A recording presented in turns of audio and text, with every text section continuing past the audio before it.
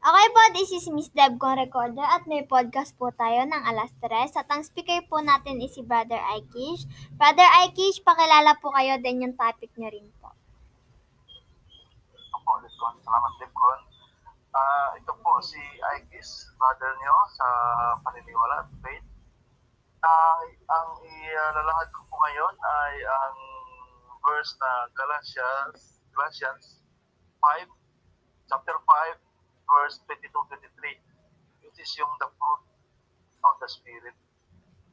Alam niyo mga kapatid, ito talaga ang napakahirap gawin bilang isang flesh na taong flesh tayo. Pero kapag si Jesus Christ mo, naging flesh din siya mula word. Gaya nung sabi dun sa John 1:14, in the flesh and the word become flesh. Ito nakayanan natin ni Jesus Christ na pagtagumpay na niya ito. Ito pong fruit of the Spirit, mga kapatid.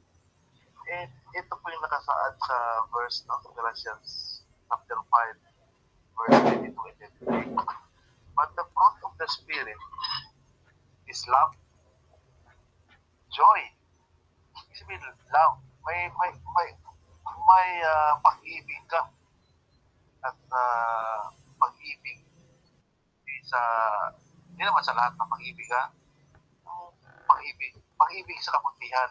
Pag-ibig sa lahat ng bagay na kagustuhan ng Diyos para sa iyo. May joy ka. Ibig sabihin, joy, happy ka sa buhay mo bilang tagasunod ni Kristo sa mga sinasabi niya. Tapos pangatlo, peace. Yung may peace of mind ka sa buhay mo. Yun ang fruit of the Spirit. Pag yun ang Espiritu ng Diyos ay nasa sayo na, ito yung bunga niya, fruit niya. Love, joy, peace, patience, magpasensyoso ka, mag-antay ka lang, hindi ka kurado, kindness, kindness siya. Yung kindness na yun, talagang ibuhos mo yun sa mga kapatid mo. Goodness, faithfulness, gentleness, self-control. Parang siya yung bilangin natin.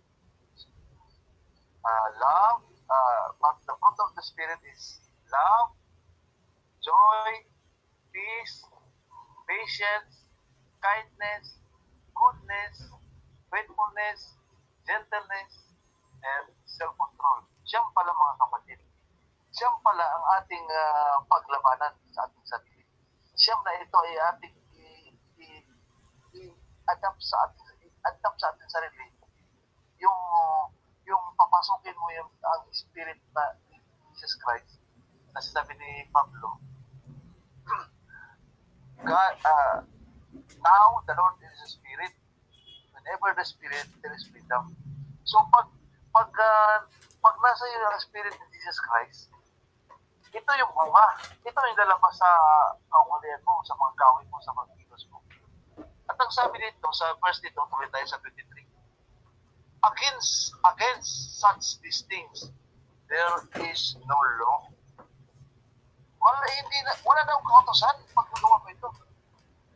Kung ating dinidigin ang ating kaisipan tungkol sa Biblia, sa Old Testament, may kautosan talaga eh. May kautosan talaga na binigay kay Moses. Nasa atin na lang kung isipin natin ito na universal ba o para sa mga Jew, sa mga Israeli. So, malagay natin, universal ang pagkasabi nito eh. Sa pagkasabi ni Father God sa kay Moses. Utos niya. So, pagdating naman ni Kristo, parang maiba ba?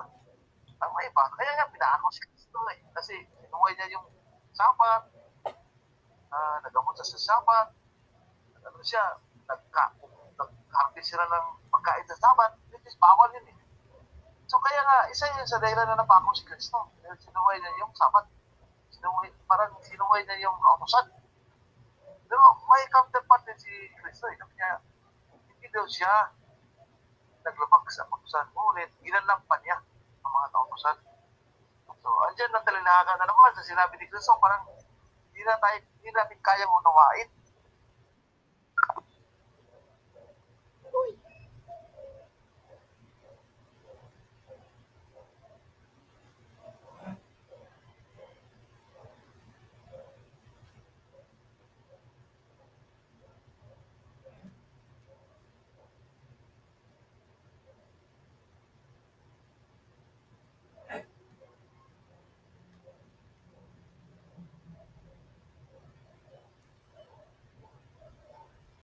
Okay po, this is Miss Deb kong recorder at may podcast po tayo ng alas 3 at ang speaker po natin is si Brother Ikkesh.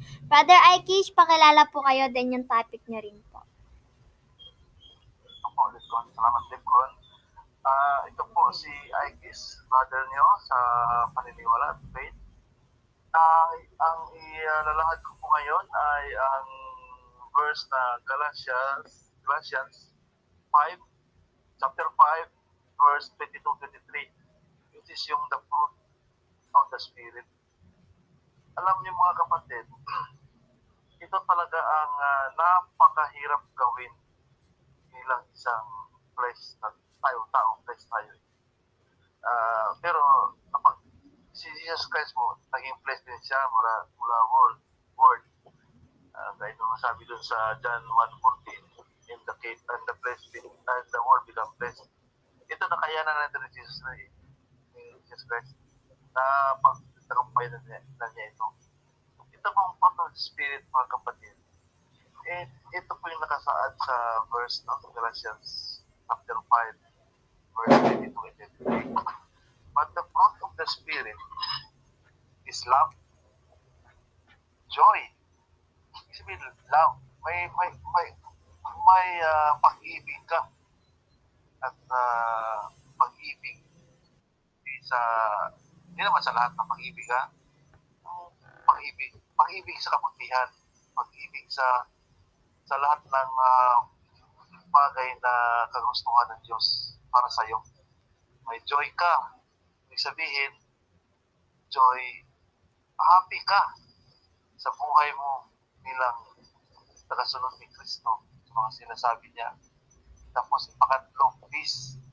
Yung may peace of mind ka sa buhay mo. Yun ang fruit of the Spirit. Pag ang Espiritu ng Diyos ay nasa sayo na, ito yung bunga niya, fruit niya. Love, joy, peace, patience, magpasensyoso ka, mag-antay ka lang, hindi ka kurado, kindness, kindness siya. Yung kindness na yun, talagang ibuhos mo yun sa mga kapatid mo. Goodness, faithfulness, gentleness, self-control. Parang siya yung bilangin natin.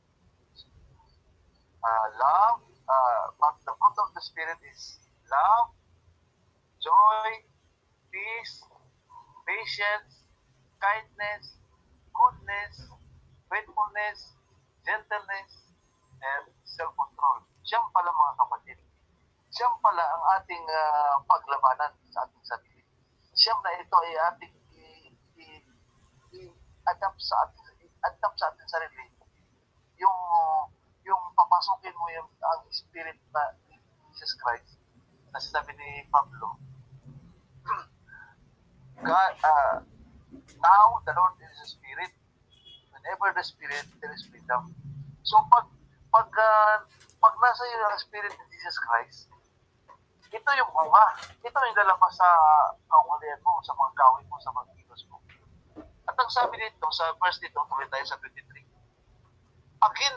against such these things, there is no law. Wala daw kautosan pag nagawa mo ito. Kung ating dinidigin ang ating kaisipan tungkol sa Biblia, sa Old Testament, may kautosan talaga eh. May kautosan talaga na binigay kay Moses. Nasa atin na lang kung isipin natin ito na universal ba o para sa mga Jew, sa mga Israeli. So, malagay natin, universal ng pagkasabi nito eh.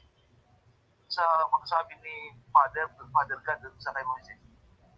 Utos niya. So, pagdating naman ni Kristo, parang maiba ba?